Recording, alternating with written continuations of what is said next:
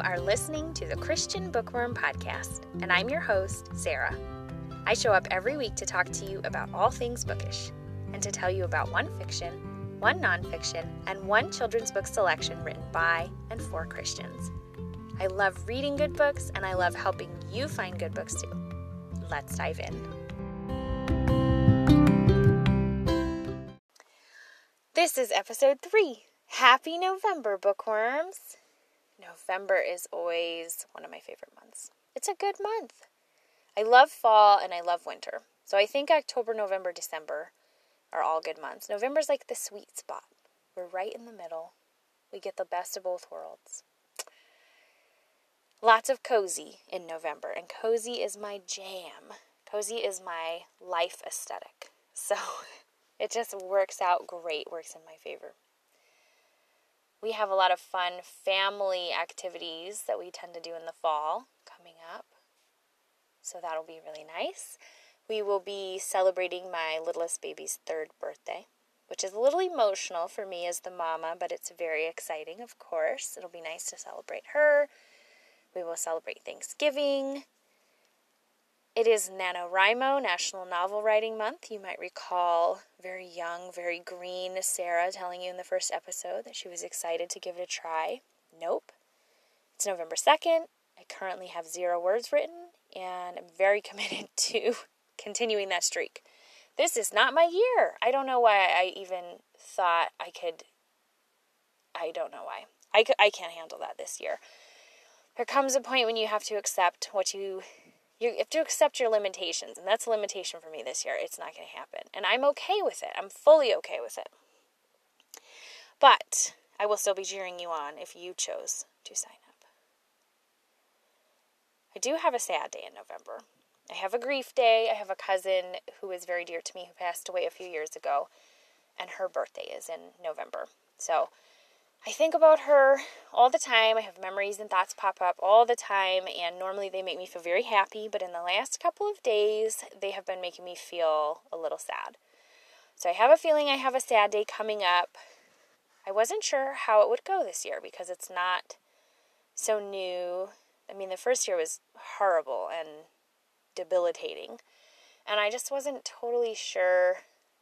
I wasn't sure what to expect this year, but I think the thing that I have learned is you just have to roll with it and let grief take you where it's going to take you and teach you what lessons it needs to teach you, and you just have to go with it, because the more you try to fight grief, the more you try to control it, the more it controls you. So I just have to let go and let it take me where it's going to take me, and then I can enjoy the rest of my month. And it will be a good month. November also tends to be a good reading month for me. Not necessarily in quantity, because we have Thanksgiving, and we have a birthday, and we tend to have all these activities, and normally I'm doing NaNoWriMo most years, not every year. But the books that I read in November tend to be good books, and I don't really know why that is. But I am recording this on the eve of the election, so if I'm extra chatty and if I sound a little off tonight, that would be why. I think I am low-level panicking.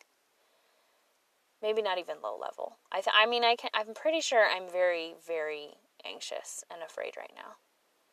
Normally, I think I'm very in tune with my emotions for an Enneagram 9. At least, like, the literature tells me that Enneagram 9s they tend to be unaware and unaffected, and that doesn't usually sound like me. But today, that sounds exactly like me. It's coming. I know I'm feeling some things that I'm choosing. I've activated my Enneagram 9 superpower, okay? And I have chosen not to access whatever's going on in there right now. I had a lot going on this weekend. I had a lot going on today. I had a lot going on tonight. And now I'm recording this podcast. So I just need to get through this, and then I will go home, and I will put on my fuzzy socks, and I will get in my bed, and I will panic for a little bit. Just a little bit. And then I will take a deep breath, and I will remind myself that God is good all the time, even when the fear of the unknown is crippling. God is still good all the time. And it's going to be okay. That was for me, but if you needed it, you can have it too. But you are here to talk about books, and so am I. So let's do that instead. Let's move on. I'm going to tell you this week about Little Free Libraries and 3 2020 releases that I have really enjoyed. I want to tell you about a suspense thriller perfect for fans of The Bourne Identity, a poetry book that will inspire and encourage you on whatever journey you are on, and a middle grade fiction I cannot wait to read aloud to my kids. Before we get started, I just wanted to give the friendly reminder that you can find the links to all the books we talk about and anything else we talk about today in the show notes. That page is www.authorsk.com/p/shownotes.html. Let's talk about Little Free Library. If you haven't heard of these yet, you are in for a real treat. These are book exchange boxes. They look a lot like giant birdhouses that are filled with books instead of birds. And you often find them on people's lawns. I have seen some on the edges of parks and at church parking lots, grocery store and bank and office parking lots, but for the most part, the main place I see them is on people's front lawns. Sometimes you will just find these driving around town, and they are not always a part of the Little Free Library program, but the easiest way to for sure find one is to just go to the Little Free Library website, click on the map, put in the zip code of where you live or where you plan to be, and just see what pops up. And anyone that is actually registered on their site will pop up, click on it, there's the address, head over and see what they have. So their website is just littlefreelibrary.org, and you can see on there that they are a nonprofit organization that inspires a love of reading, builds community, and sparks creativity by fostering neighborhood book exchanges around the world. My family loves these. I would say that probably like 60% of the ones we visit, we end up picking out a book. So I tend to just keep a box of books in my cars, specifically for this purpose. We know where our favorites are, and fairly frequently we end up finding one by mistake, just by going on a new errand or driving in a new place, and we say, hey, look, a book box, and we go check it out. I like to remind people to use etiquette with these. It is an honor system, so please don't just go take a bunch of books and not put any back or take these ones back. But also, when you do an exchange, try to bring decent quality books. There have been so many times that I had great books to offer, and I've turned in almost brand new books, new releases that I was sent by these publishers who send me books to review on my blog. And the next time I go back to the box, not only are the ones I put in gone, but any other decent quality book is gone, and all that's left is a bunch of old paperbacks with yellowed pages that were pretty obviously found in somebody's grandma's attic when they were cleaning it out. So that is one thing. Please try to have etiquette and be aware that not everyone does. But still, these are really fun. Great way to help support literacy in your area and just to find new books. If you're interested in the subject in general, we actually read a picture book on the subject that we really liked, and that is Little Libraries, Big Heroes by Miranda Paul, and these are illustrated by John Parra. Our fiction pick this week is a suspense thriller, so for all you action and thriller fans out there, listen up. This one is 9 by Rochelle Decker. That name might sound familiar because she is the daughter of Ted Decker. This is a 2020 release by Revell, and they did send me a free copy to review on my blog. And that's kind of hard to do. It's hard to review this one without giving away spoilers. So I will do my best. We have two main characters, really. We have a teenager named Lucy who has no memories and has some very strange abilities. And then we have a young woman in her early 20s named Zoe. And Zoe has a past of her own, which is why she is so willing to help Lucy as they are on the run from government agents. This one is really clever, it's engaging, it is thrilling, and if I'm being completely honest, it was a little bit too much for me at the end, because I'm a very sensitive reader. When I was younger, this would have been one of my favorite kinds of books. These days, I still really liked it, but I did find myself having to pull the book back in because I was actually pushing it further and further away from my face as I was reading in the whole last probably 75 pages. More sensitive readers, beware. But if you're not too sensitive, if you love suspense thrillers, if you like the Jason Bourne movies, if you like conspiracy theories, police procedurals, anything about government agencies, this might be one for you to check out. 9 by Rochelle Decker. Our nonfiction pick this week is one that surprised me a lot. I didn't expect to like a poetry book, but instead I loved this one. This is All Along You Were Blooming by Morgan Harper Nichols. Also a 2020 release from Zondervan. Morgan Harper Nichols is a Christian musician, and she is also an Instagram poet, and that is how I found her work. She writes these verses that are kind of meant for everyone. Sometimes they're perfect for if you're grieving, if you're suffering any other kind of loss. I think in 2020, everyone's suffering some kinds of loss. Loss of job or loss of routine or in general. Sometimes maybe you're battling a bad habit, or you're stuck in a relationship you know isn't good for you anymore, or maybe you're fighting an illness. Whatever it is that you are working through in your journey, she has got your back. There is something for everyone. I borrowed this book from my library, and I read basically a poem each morning. Some mornings I read more than one, just so I wouldn't have to turn it in unfinished.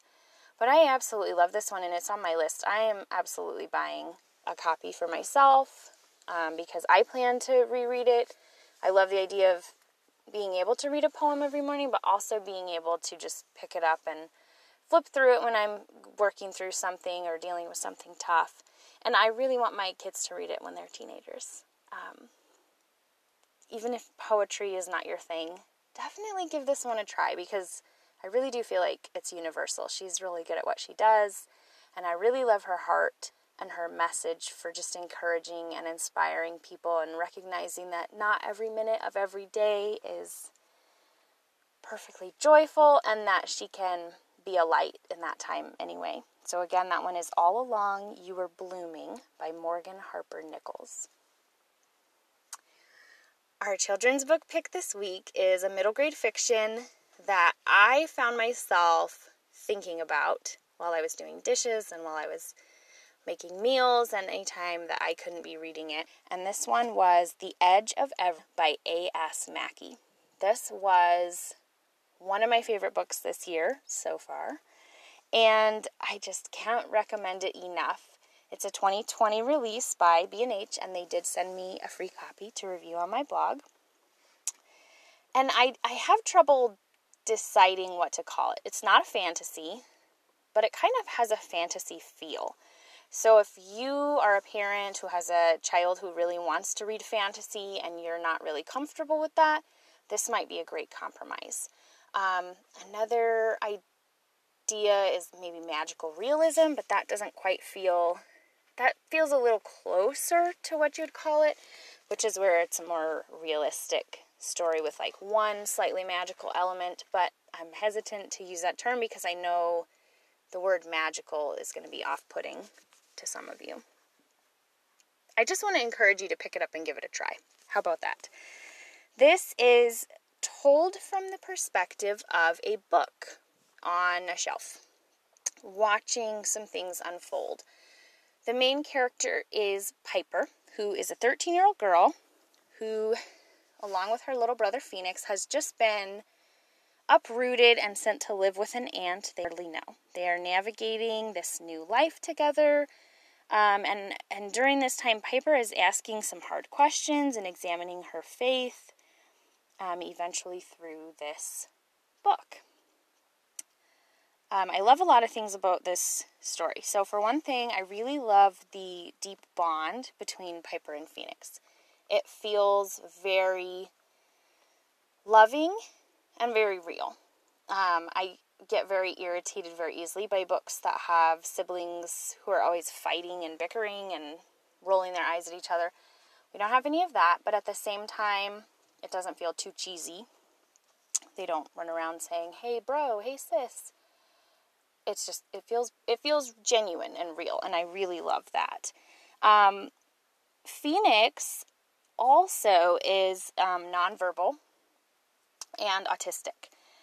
I worked in the special needs community for a few years, and I volunteered in it for a few years, and my mom worked in it when I was really young, so it's been a part of my life for a decently long time. And it can be a little damaging, in my opinion, to see the same stereotypes played out again and again. We tend to see anyone who is autistic or has Asperger's tends to speak like kind of robotically and be completely detached, and of course that can be the case, but it is just not always the way autism presents. And I've worked with many autistic kids who are very loving and very sentimental, and some were very physically affectionate, and it's just, there's a broad range of presentations.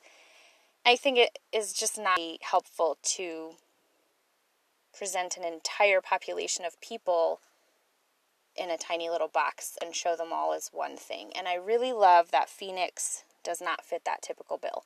He gives a great example that to me felt very realistic. I feel like I've worked with and met so many kids who Phoenix was a great, amalgamation of. So coming from that perspective, I really liked that about Phoenix. I also love the writing itself. I love the way it feels so fun and so whimsical. And again, I hesitate to say it, but magical. It just feels, this book feels like the type of book that people are going to grow up, or kids are going to grow up and say, "Oh, that was one of my favorite books." Something like Anne of Green Gables, Chronicles of Narnia, some of these books that just like you get sucked into the story and there's just something about them and they become a part of you. I really genuinely feel that this is one of those books.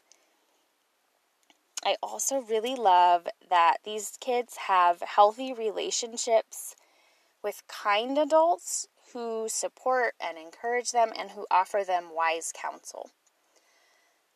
I don't think we see a whole lot of that in children's books these days, and I loved that we saw that, but again, it wasn't cheesy, it wasn't overdone, it was perfect. This was a 5-star read for me.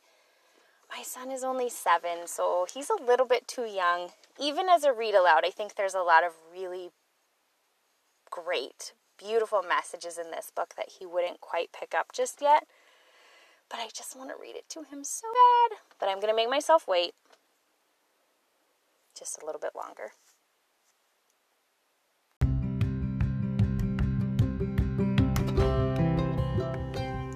That is today's show. Thank you for listening. Thank you for your support and encouragement. If you have a minute and would like to help support the podcast, please shout us out to your friends, share us on social media. Please take a moment to rate and review the show on Apple Podcasts. Please also don't hesitate to connect with me online. You can find me at my website at www.authorskbell.com. You can find me at facebook.com/authorskbell and on Instagram and Twitter as authorskbell. Don't forget that I pray for you every week, and don't forget that God is good all the time, even when the fear of the unknowns is crippling. It is still going to be a good week. It is still going to be a good rest of this year. 2021 is going to be great too. No matter what happens, God is good. He will not leave us. He is with us. He loves us. And if God is for us, who can be against us?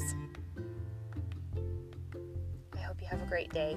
And I hope that at some point involves you curling up with a good book. See you next time.